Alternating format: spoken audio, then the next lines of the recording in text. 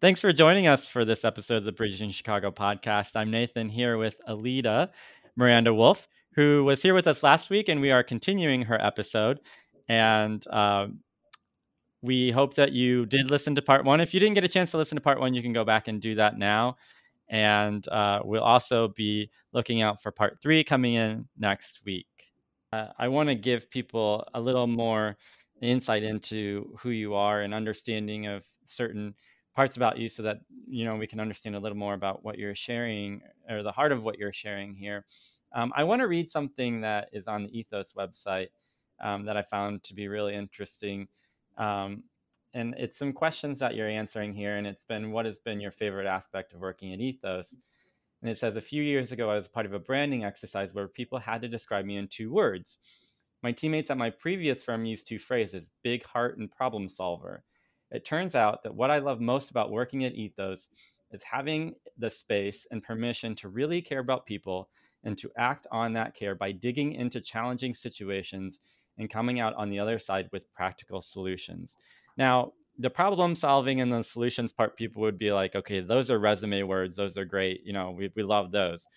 Historically, the big heart piece is something, especially for women, that would have been like, you should not put that out there. You should not talk about emotions or talk about heart or talk about, feelings, because it's not good for anyone in business, and it's especially not good for women. So that historically has been a challenge that's been out there. And I think that obviously in what you do and who you are, we can already tell that it matters.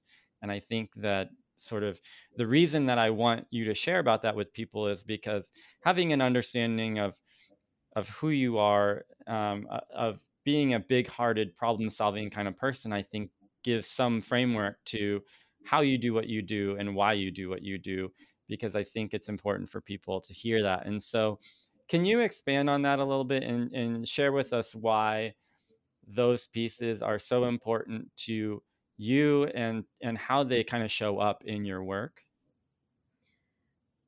The first place that I want to start with it is just to say that this idea of emotion or care or compassion or empathy not having a place in business is just disingenuous because the way that people make decisions is emotional. And if you Hmm. want to go to the logic based problem solving argument, what you can do is say, well, let's look at the brain. The decision making center lives in the same place as emotions, not in logic, analysis, or language. When you trust your gut, you are making an emotional decision. And how did we decide that emotions were negative? They're just thoughts with a different character to them.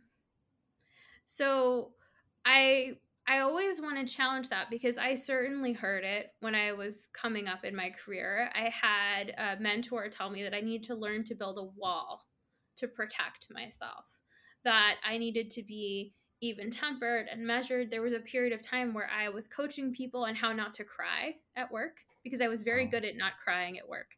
And look, I don't think that this idea of bring your full self to work is fully genuine either, because one, I may not want to.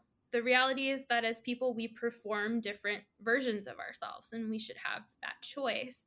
That's what I think authenticity is about, that we have a choice in how we present ourselves, not that we lay everything out on the table.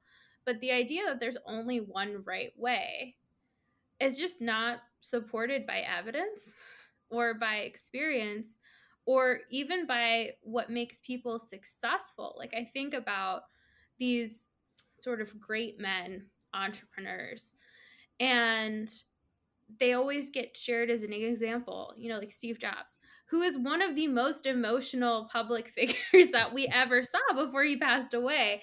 So there is this sense of, I believe that this conversation around not showing care and compassion is one tied to the fact that those who identify as women or femme presenting are expected to lead private rather than public lives. So you should have those feelings. You should have that big heart. It should be for your family and your community. Mm-hmm. And when you are coming into work, you have to take up less space and show up differently as a result, so as not to kind of threaten whatever that ecosystem is. But I've worked with a lot of people, and I don't think I've ever worked with someone who doesn't showcase emotion at work. But it is different to be emotional or show emotion and to have a big heart and care. And a few things that I would just say in response. One, any kind of advocacy, social impact, social justice work, if you don't care about the people or the cause or the mission, you will burn out because the cards are stacked against you. Everything I do is in service of people that I love and care for. And I wouldn't be doing it if it wasn't that way. And I have worked with folks in organizations where I can say I do love them in a platonic way. Mm-hmm. And what I want for them, I feel a heartfelt desire to help. And that's what motivates me. And that's what makes me able to listen and to support and to actually find a solution that makes sense. So I think it makes me a more effective problem solver. But then the other piece I go to, I put this in our employee handbook at Ethos because it's so important to me. I'm paraphrasing MLK and kind of the theologian Paul Tillich at the same time. But basically, the idea is that there's this relationship between love and power. And power is the ability to self actualize, to be who you want to be. And love is the desire of the individual to become part of the whole, to be connected. Power without love is abusive. Think about it. If I want to become what I want to become, and I don't care about the group, I don't care about others, I'll do whatever it takes. I will create whatever harm I need to create to achieve whatever vision of myself I want to achieve. But love without power is fundamentally anemic. It doesn't get much done because you can become lost in the group, lost in the whole, go along with whatever the whole does. So it's about balancing love and power, your own power and being able to work within it. And then this desire of a more communal form of love, of wanting better for the group and wanting to do what is right and good for the group, that I think allows for impact, that allows for real connection, that allows for purpose, that allows for authenticity and for commitment. And if we're talking about business, the conversation seems almost exclusively about power. And that in of itself is also disingenuous because it's not equally distributed. And often the only way that we can self-actualize is by being part of a whole, of a group that does accept us and that allows us to form a coalition and push for change. So that's sort of my heady, lofty response. But I am the kind of person where if you're crying, I'll have tears in my eyes. I think about people I met 3 years ago. I left nonprofits for the first time in my career 10 years ago because there was a woman who was seeking citizenship status, and our current laws did not allow for that. And so her kids were American citizens and she was not, and she was going to be deported. And there was nothing that we could do for her. And I quit my job because I was so overwhelmed and so overcome with that emotion. And I had to learn over time how to channel that into not just the individual experience, but into a greater desire for more of a group than just the individual, because it's just disillusioning otherwise. And I don't know, why does anyone do anything hard? It's usually because of an emotional response. I often say this in sales, which is people do not buy the commodity. They buy the feeling it gives them. When you buy a software platform, like let's say it's a task management system, you pay for an upgrade on Calendly. You're not buying a calendar subscription. You're buying the feeling of relief that you don't have to be on an email chain for hours. Yeah. Right? That's a feeling that you're buying. Convenience, less stress.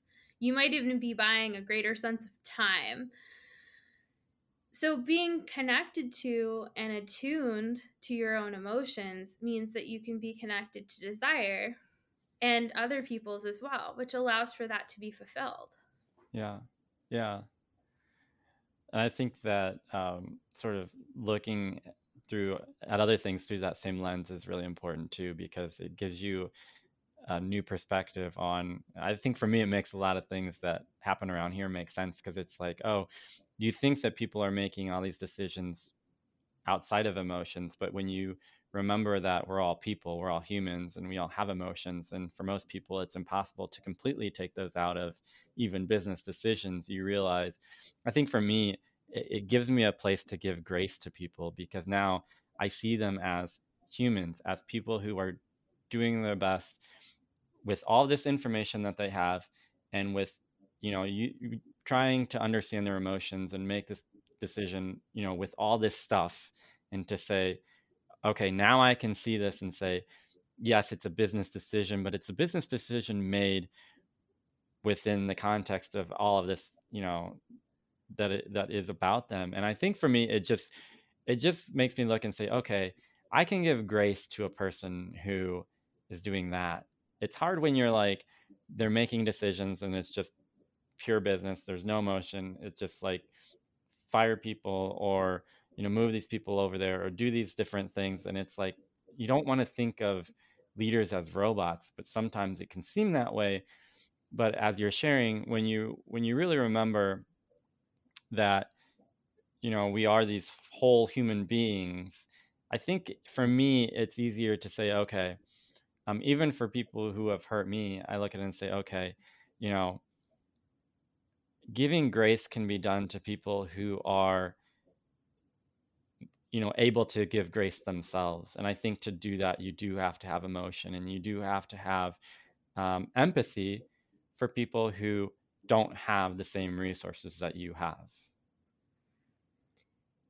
I also think that there, a core of this that you're speaking to in ties to the individual self goes back to this idea of self acceptance, Mm, because I I can tell you a story. So a few years ago, I got really into mindfulness and meditation. And originally I started the process because I wanted to self-optimize. I was trying to be smarter and work faster and be more productive. And that didn't sustain me. So I didn't stick with the mindfulness. But I had sort of had a reputation for going to this meditation studio. And so somebody wanted to buy me a present. And they bought me this meditation book that the author was going to be doing a book signing for at the studio. So I went back after having really not done this for a long time. And she was reading passages from the book and leading us in a guided meditation. And she told a story which was about the Buddha. And the story was all about pain versus suffering. So the idea is that, you are sitting by a tree and an arrow strikes you. That is pain. And there's nothing you can do about that. Life is going to bring pain. But you then take out your own bow and arrow and you shoot yourself with a second arrow. And that second arrow is suffering. And that is in your control. You choose whether you shoot yourself with that arrow or not. That's ruminating, obsessing, bottling, mm, anything but confronting the truth of the situation and creating some space and peace and acceptance around it. I remember being in this space and raising my hand and saying, okay, that parable's great. And what if you already shot yourself with the second arrow? What do yeah. you do then? Because that's where Yeah. I'm at. And Yael Shai, who is the meditation instructor and author of this book, What Now, told me that when that happens, I should put my hand on my face and just say, I'm so sorry. Mm, And to just feel it and give myself the same kind of consolation and care and love that I would someone else. Yeah. And that would create so much healing. And I think where I'm going with this is I think a lot of big heartedness does come from the ability to show your self care and love and real care, not self care in terms of an Instagram hashtag. I mean, the idea of listening within and responding in the most loving way possible, which is Taylor Elise Morrison's definition. And I think about some of what we've been talking about in this conversation, like comparative grief or oppression Olympics or power structures or telling people how they can be and how they cannot be. That feedback is often more about the giver than the receiver. And a lot could be changed if they took a moment and confronted their own fear and shame and hurt. And that means that I believe that I have a responsibility to do that myself, because the way that we learn is by seeing others do that. So, this idea of giving grace, part of it is being able to give yourself enough grace that you can give others grace. Because if you're angry at yourself or frustrated with yourself, it's a whole lot harder to let things go with others.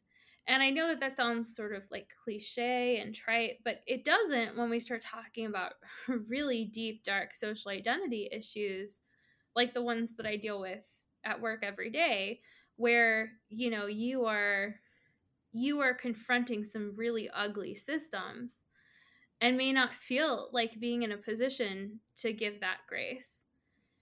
And the place there that I go to is, just like hurt people, healed people can heal people. Mm-hmm. Mm-hmm. Kind of along with that, I was reading this article that you wrote on medium.com, on your blog there, and I found this to be really interesting because it's something that I've thought about before, and kind of along the lines of what you were talking about fairness. And it says the idea that something isn't fair plagues the discourse around social identity. More often than not, I see it coming between different non-dominant groups fighting for attention and resources. And I think along with what we've been talking about fairness is something that's important, because as adults we kind of come to understand that things aren't fair, right? Like as a kid, everything has to be fair.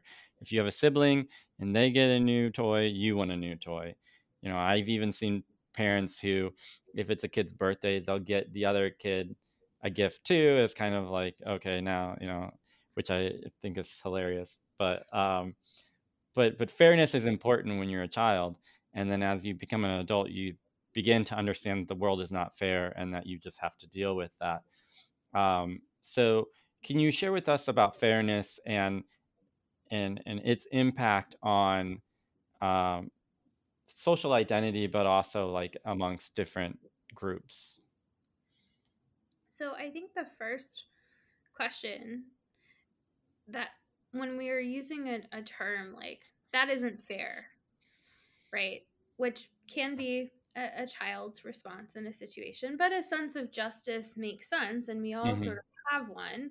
Yeah. And really, when we're talking about fairness, we're talking about boundaries and who has violated which boundary.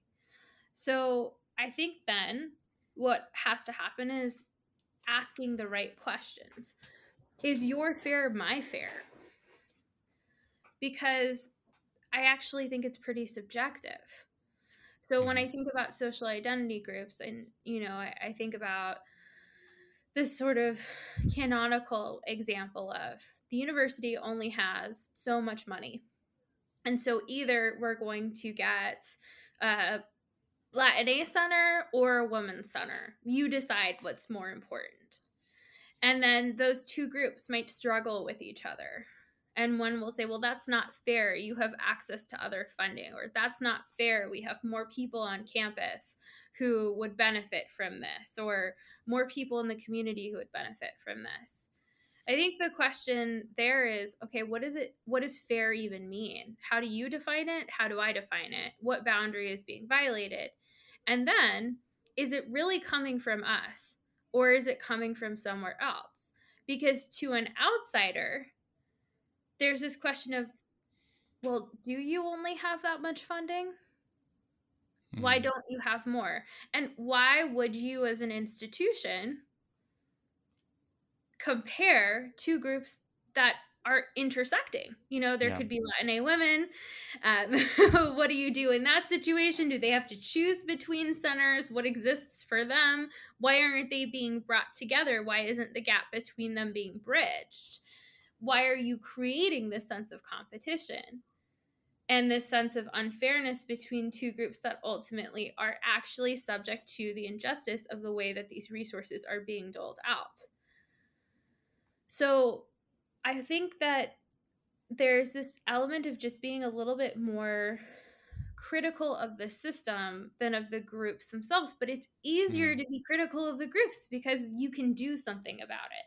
We were having this conversation in a white supremacy culture talk that we were leading on our team. One of the studies that we were looking at was that the most hated group in the US today is white women. And when we were discussing it, one of the things that came up is, well, it's easier to hate a white woman than a white man because she has power, but not enough. Like, you could still win that fight.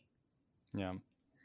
And I'm not saying that that's right or wrong or that's my position, but the fact that it came up in the conversation was really interesting to me because it sort of illustrates this idea of it's easier to quote unquote pick on someone your own size.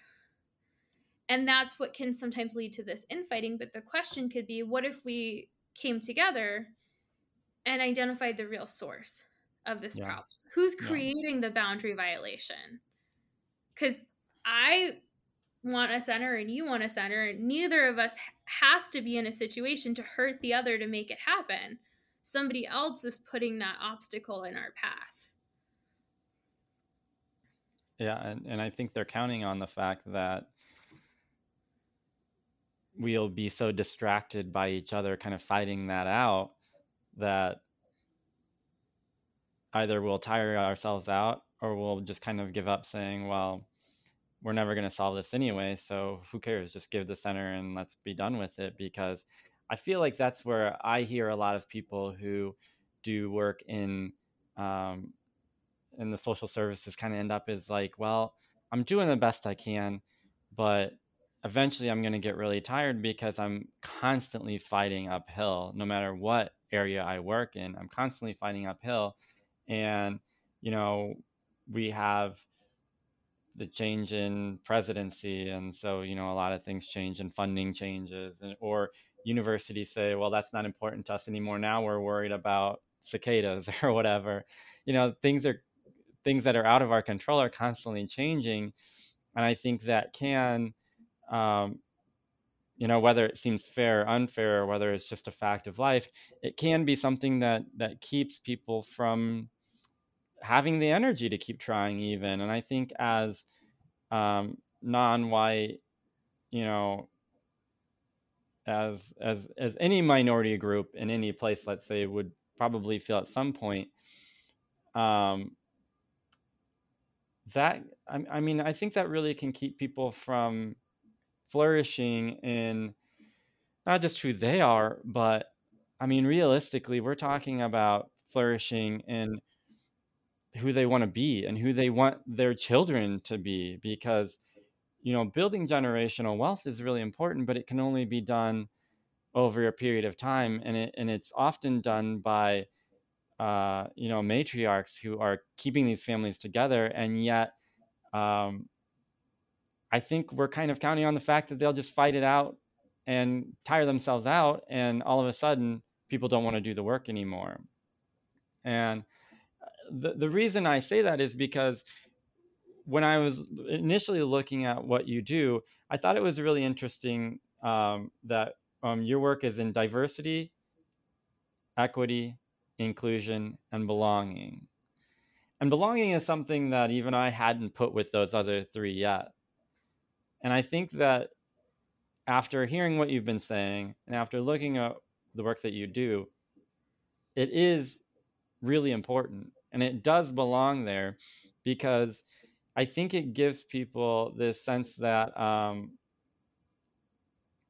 there's purpose behind this, and the goal isn't just like, okay, let's make things fair, but belonging, to me, it just gives it such a more whole sort of, I'm trying to find the right word for it. It just gives it so much more of a, there's so much more reason to do the work and to be as vulnerable as you're being here with us and sharing this information, because this in and of itself is really difficult work. With belongingness research in particular, one of the things that caught me early on was a really simple statement at the top of a Roy Baumeister paper, which was to belong is to matter. Now, what could be a more fundamental human need? To feel like there's a point to you, to feel like you matter, that you have value, that you are on this earth for a reason. And the way that I've thought about belonging, though, is kind of thinking about that combination of power and love. And why I think it belongs in DEIB is the way that I've come to understand belonging is it's about being part of something greater than yourself that you value and respect and values and respects you back. And there's something that for me, without the B, the DEI doesn't feel like enough. Mm-hmm. And also with the belonging, if you just have it on its own, you'll end up with a bunch of sameness, right? Because it's easy to feel like you belong in a group full of people just like you. So, in order to expand the size of your community and create more opportunity, there does need to be diversity.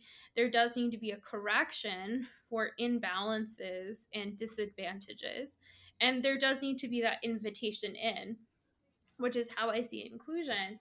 But being included isn't enough. You know, having an invite to that house party and being asked to dance, as you know, Verne Meyer says, is nice, but it's not sustainable. It's not a long term solution. Yeah. And I think about the importance of belonging at work because we spend so much time there. We develop so many relationships there. To spend your life in a place where you feel that you're not respected, you're not valued, you don't believe in what the organization does, and you're on your own, you're not part of something greater. That's destabilizing, isolating, and it's not socially healthy. I mean, I just think about the new social wellness statistics that came out this year that 51% of young people ages 18 to 25 experience severe loneliness, that 61% of young mothers experience severe loneliness, that this sense of loneliness has increased significantly since COVID started. And I say to myself, well, everybody's working more. We know that from the Bureau of Labor Statistics that the average work week has expanded by 5 hours per week. So we're working more. We feel lonelier. We don't feel connected to the people we work with. And work is what we do with our whole lives. And I definitely think we need to reform work so that there's less of it. I also would say that every time I ask people what their community is, and I do a lot because I run a lot of leadership development programs for people from underrepresented groups and underserved groups. And the first example they give me is always their workplace, which is interesting because it's not how we used to define community. Community Yeah. used to be your neighborhood or your church or religious institution. If you were a person of faith, it was your community center, your bowling league, your PTA, maybe. But I mean, I've asked this question to about 100 different women of color over the last 2 years, and almost every single one has defined their community as either their immediate workplace or their immediate family.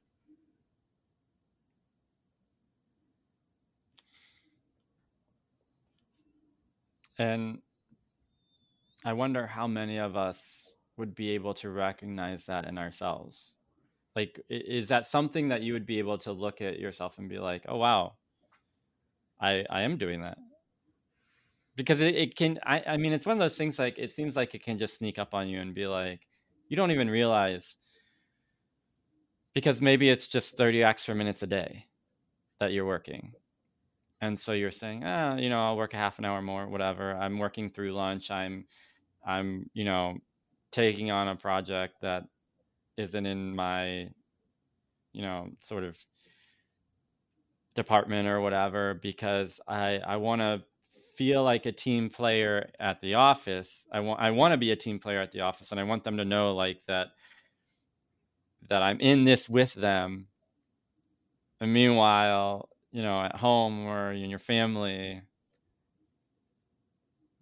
they're struggling to keep you there, to get that attention, to get that love that they need. But I don't know that it's. I guess I'm wondering, like, does that just sneak up on people? Do you think that people would even be able to recognize that in themselves? I mean, I think that they are recognizing it because it's driving the great resignation in Mm, part. That being alone with themselves and being more isolated has made them see the ways in which they are working too much or burning themselves out. So I do think that it is happening. I think that a few other elements can make the realization come sooner. So, Project Include put together a report on workers during COVID. And one of the things that they saw was an increase in race based hostility at work and an increase in gender based discrimination, especially against trans and non binary workers. So if you're coming into work, your so called community with difference, you're more likely in a remote setting mediated by technology to experience this kind of rejection and exclusion and to not feel that it's part of a community. yeah.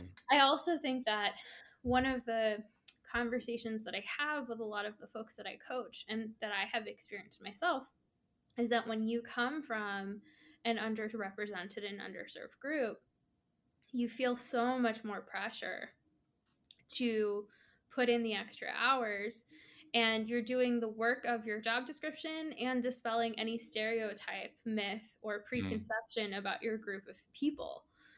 And that might be conscious or unconscious for you, but it certainly is going to lead to overwork. And it's an actual pretty evil recruiting strategy. So there's a great Harvard Business Review study on this, but basically, big four consulting firms have a profile: insecure overachievers. That's who they want to hire. So they're people who are really exceptionally skilled and work really hard and always feel bad about themselves. And those are the people who will work the longest hours, 80, 90-hour weeks. And there are ways to screen for that kind of person and that kind of profile, including how much adversity they've faced and how many challenges they have experienced in their early lives. So there is both an element of, do we see it in ourselves, but also when we see our companies exploiting these yeah. characteristics or qualities, how do we hold them accountable? I think that's what a lot of this workplace conversation today is about. How do we create more flexible hours? American workers are the most productive they've been in the history of the American workforce. So why are we asking for more productivity? What does that do at this time? I think Americans are 40% more productive than in the 1970s, and they're working more hours. So who is that on? This is where I kind of go back to, I'm a millennial and I get a lot of flack for being a millennial all the time.